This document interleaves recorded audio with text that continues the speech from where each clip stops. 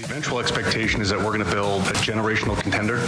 We're going to eventually have a team that is competing for championships. I can't promise when that'll be, but there's no excuse for the lone NBA team in Washington, D.C. not to be a perennial contender, or at least be pursuing championships. And so that's the goal. That's Michael Winger with some pretty high expectations for the Washington Wizards, and certainly we have some high expectations for this edition of the DC Sports Huddle. I am Rob Woodfork, fresh off the trade machine, looking for a better deal than the one the Wizards got for Bradley Beal, alongside our GM, George Wallace, and, of course, our special guest, David Aldridge of The Athletic, a man so renowned that Eric Bieniemy stopped in the middle of his own press conference to acknowledge the man himself. You thought we didn't see that, DA, but we saw it. My reputation precedes me again. Well, it's great to have you on. It's great to have you on, man. We're huddling up with the blockbuster trade that sends Bradley Beal, at least in principle, to the Phoenix Suns. The Wizards getting back a package of second-round picks, Landry Shamet, and maybe kind of Chris Paul. Let's start with you, DA. What do you think of the trade, and what does it mean for the Wizards draft going into Thursday night with the 8th overall pick? Well, it was a necessary step. It was obviously a painful step because they didn't get much of anything for their best player, the 3-time All-Star, and the guy that they tried to build their franchise around. The return was horrendous, all candor. But they had to do it. I mean, it was a deal that they had to do. I mean, I think this new group that came in with Michael Winger and Will Dawkins and Travis Schlenk, they understood the assignment. The assignment is you've got to blow this thing up. I mean, you can't. You have to get past incrementalism and trying to sneak into the playoffs and maybe we'll get hot and that sort of thing. You want to try to build a championship organization. You have to kind of do it. There's very few ways you can do it, especially if you're a franchise that hasn't been very successful. But the easiest way, the one that gives you the best opportunities at success is to have multiple years with multiple draft picks, where you take multiple shots at bringing in that guy and finding that guy that can be the next great young player in the league. I mean, all the teams that are in the playoffs, that were in the playoffs this year, all had variations on that theme. I mean, if you look at Sacramento, they had to be in the lottery a few times to get De'Aaron Fox, to get Keegan Murray, to get some of the players that they were able to get that also allowed them to trade for Domantas Sabonis. They had to draft Halliburton to get Sabonis. So they'll look at Memphis and you look at some of the other teams that had, that were in the playoffs and in the postseason. Everybody has to do it. Boston had to do it. One of the two greatest franchises in the history of the league. They had to be really bad to get the third pick to get Jason Tatum. They had to be really bad to get the third pick to get Jaylen Brown. You have to be really bad to get those types of players. There's no secret to this. And so the Wizards are going to have to be really bad once or twice in the next few years to have an opportunity to get a player of that caliber here. So they're not going to tank. That would be a strong word, right? I mean, they're just going to take their lumps for a while. And here's the thing. When you're dealing with a franchise trying to come up and return to championship championship heights, you have to be real about who you are. And it feels like for many years the Wizards have not been real about who they are. They always felt like they were a piece away. They were a piece away. They're always buyers at the trade deadline instead of selling off assets. Now it seems like this new structure, and maybe I can get your thoughts on how what you think of these guys that they just hired. This new brain trust in this front office. These guys, at a minimum, are coming in and saying, "Yeah, we're not a piece or two away. We need to blow this thing up, and we need to start over." That is definitely the thought process of this new group. They have. It's good sometimes to get a view from outside the organization, I think. The Wizards have been insular for the last 2 decades in terms of their management and their leadership. And this is a group that is coming kind of cold-eyed and sober about what this franchise is and what it needs to be and where it needs to go, and it needs to be blown up. You have to start over. And with that in mind, are these the right? Would you say these are the right guys to usher that in? And I guess if we even go out a little bit and say Wes Unseld Jr., is he the right guy to take a team from the foundation and build it up into a contender? I actually think that the best version of Wes Unseld is with a younger team. I've always believed that.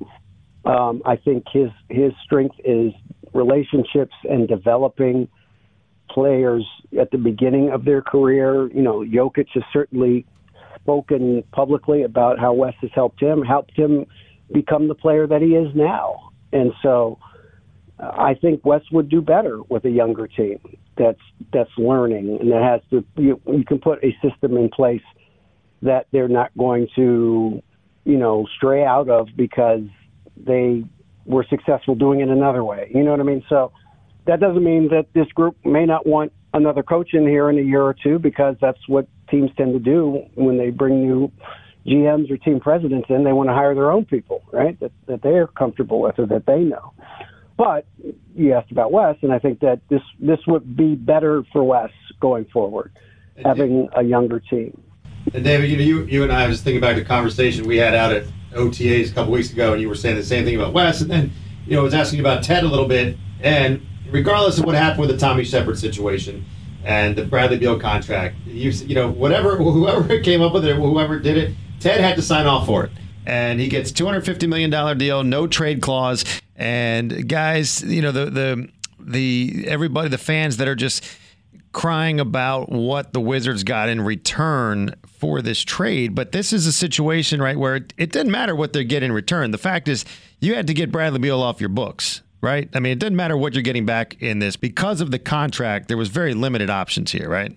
Well, I think multiple things can be true. Yes, they did need to get the contract off their books to have a chance to rebuild the way that I think everybody thinks they should rebuild. Yeah. Having said that, they didn't get very much for him. So you can trade him and still get something better than what they got. They felt like this was the best offer they could get because of the no trade clause that Bradley had that they gave him. Right.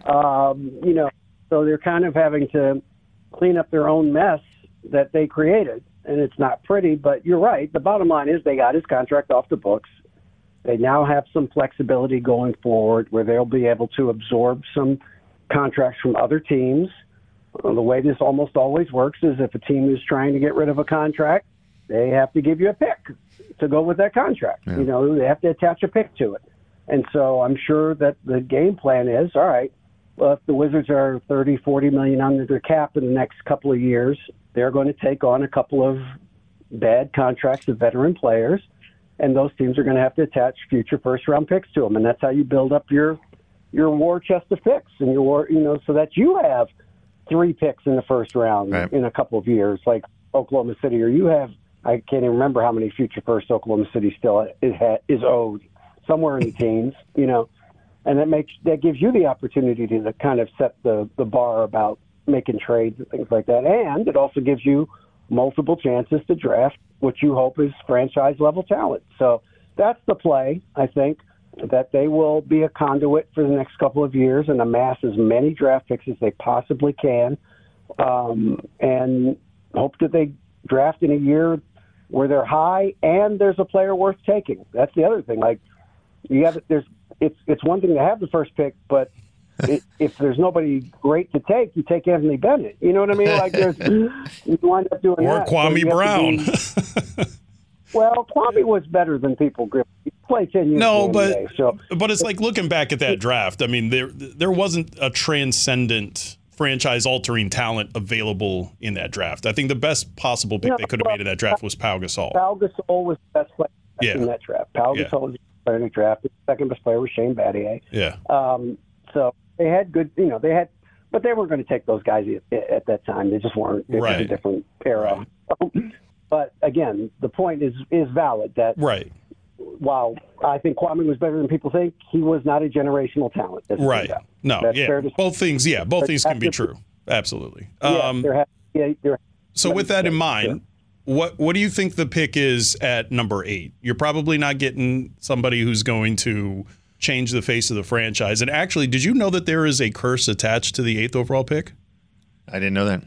So I was reading about this. The Ringer did a whole article about how the 8th overall pick has been just like this wasteland in the draft. There hasn't been an all-star selected 8th overall in the NBA draft since Vin Baker, 1994.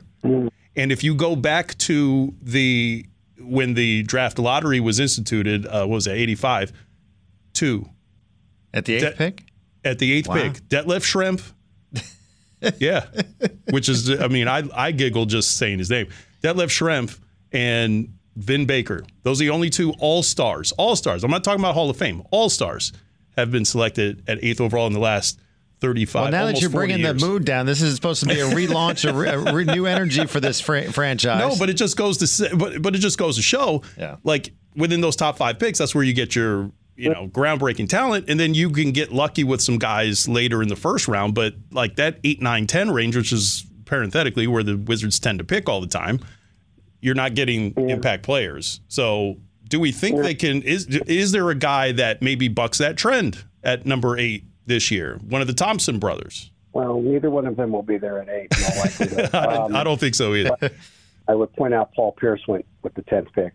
Karan Butler went with the 10th pick. Yeah. So things can be true until they're not true anymore. That's how I look at stories like that. The 8th pick's been terrible until we pick Giannis Antetokounmpo. Yeah. You know what I mean? Like so, okay, look, I think that they have a possibility of taking some good players. I think a lot of people have kind of aligned the Wizards with Anthony Black, the guard out of Arkansas.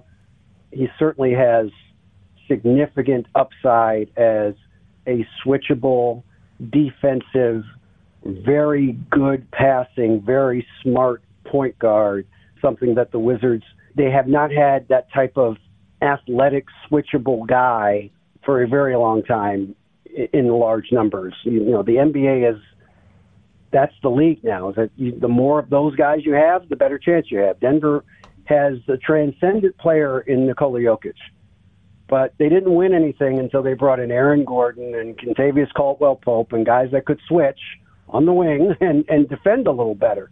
And so the Wizards, they really don't have anybody on their roster right now who does that. So a guy like Anthony Black would be a good start toward, a rebuild in terms of what you're trying to do.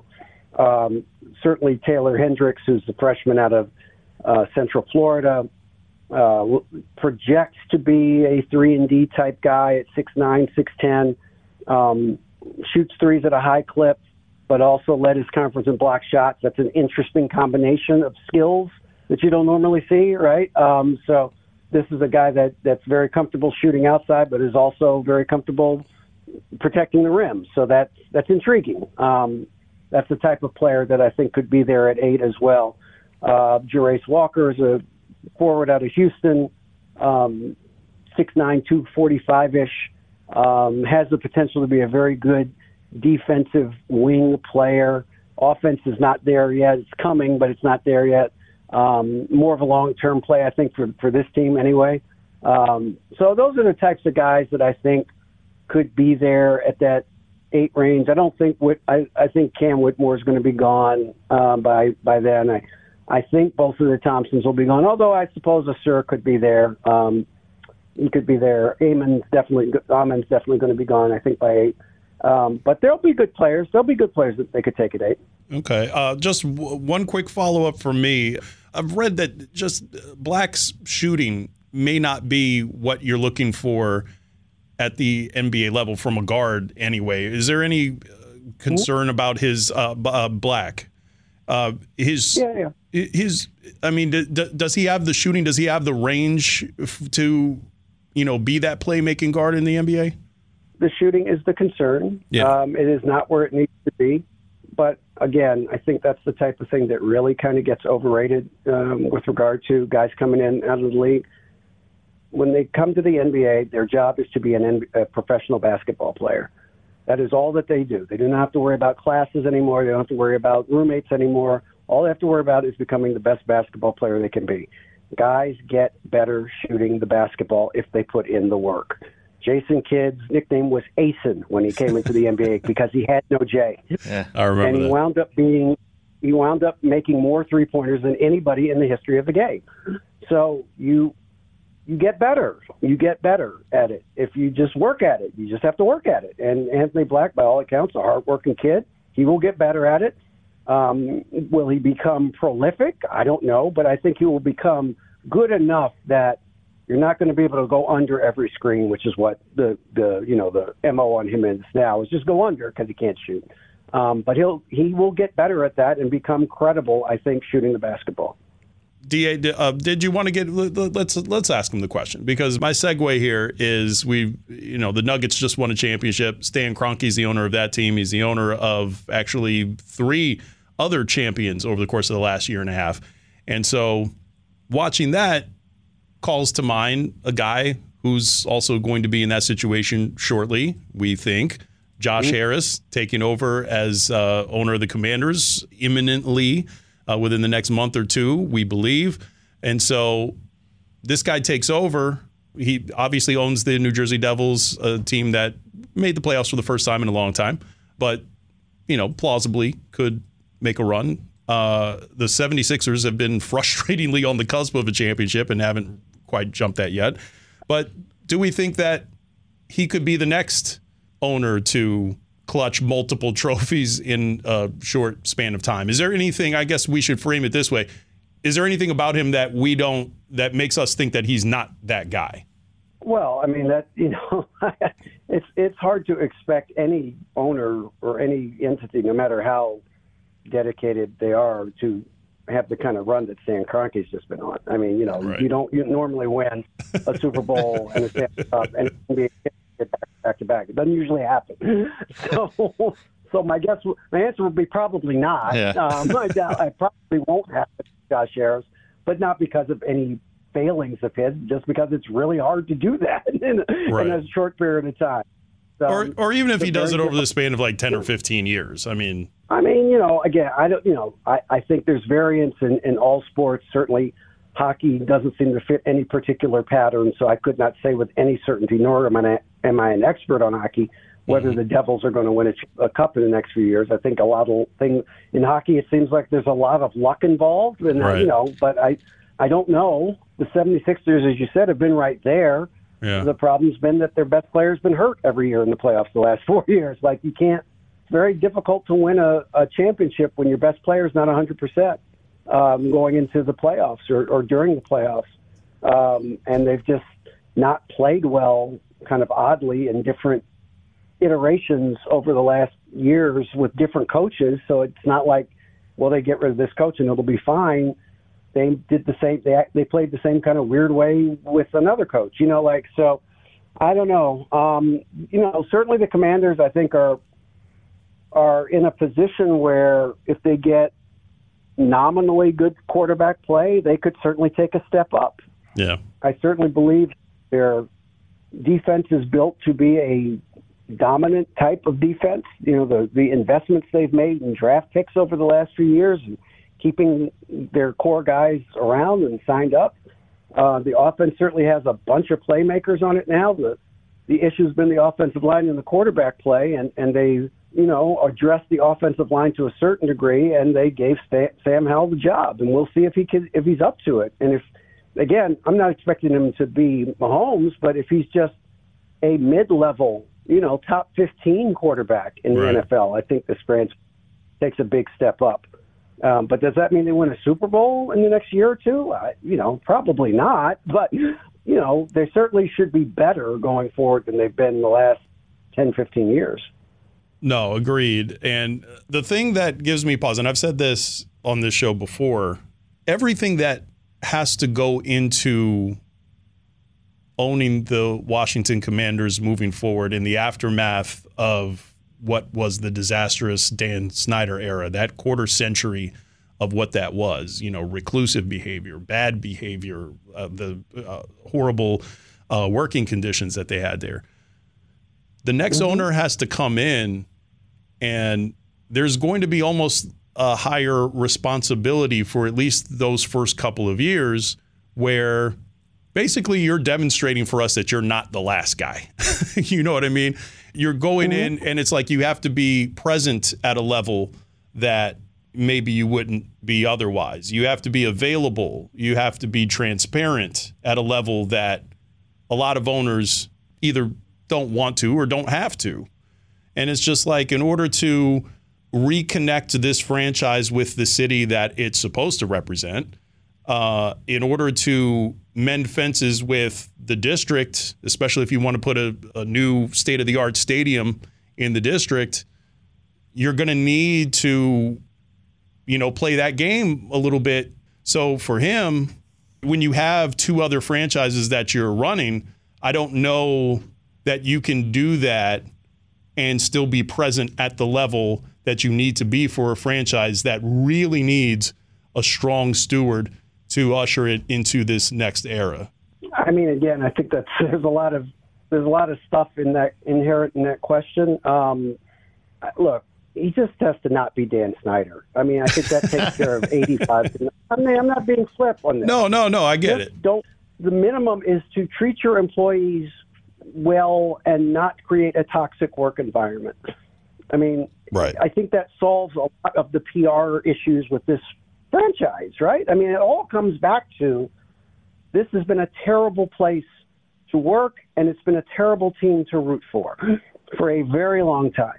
Well, I think the football part of it is getting better. I mean, I think any charitable or fair assessment would say they have a better football team now than they did when Ron Rivera took over. I mean, I think I don't know how you could come to a conclusion other than that. Maybe someone can, but I wouldn't. But what Josh Harris has to do is be a good citizen in the community that he is coming back to, because he's from here. He has to not embarrass the city with his decisions and his behavior and with how he runs his football team. And all I can go by, I don't know anything about hockey. What I'm good at is basketball. I know people in basketball, and I know people that have worked with and for Josh Harris, and they all say that he's incredibly hardworking and he's incredibly demanding, but what he's not is a bad human being. So if that is the ethos he's going to bring to the Commanders, I think they will be fine. I don't think he has to have a press conference every week like Jerry Jones. Well, no. I don't think most people care about that. Yeah, that's going way the other way. I think they just want to root for their team without cringing. That's all. Right. Is that too much to ask? It's like, is that too much to ask? I think that's a fairly low. Just don't bring disgrace to the community. Yeah. From that standpoint, he will be fine. Look, I hope he talks all the time, but my history with people who own is that they're not available a lot. Yeah. When I first started covering this football team back before most of you were born, Jack Kent Cooke talked to the Washington Post twice a year. That was his rule. I will talk to the Post twice a year about whatever it is they want to ask me. And that was those were kind of the ground rules, and we all lived with it. We didn't like it, but those were the rules. That's what he wanted. So, I hope Josh Harris talks to us more than twice a year. Let's put it that way. I would love it if he would just give an interview to us at WTOP and to David Aldridge at the Athletic. I mean, that's not too much to ask, I don't think. DA, hey, man, appreciate your time. This was great getting you on, and hopefully we can do this again once we know more about what the Wizards' direction is. Right now, a lot in flux, so hopefully we can get you in when we can plot a course for these guys. Absolutely. My pleasure, and thanks for having me, guys. Thanks, David. All right, until the next time, break in the huddle.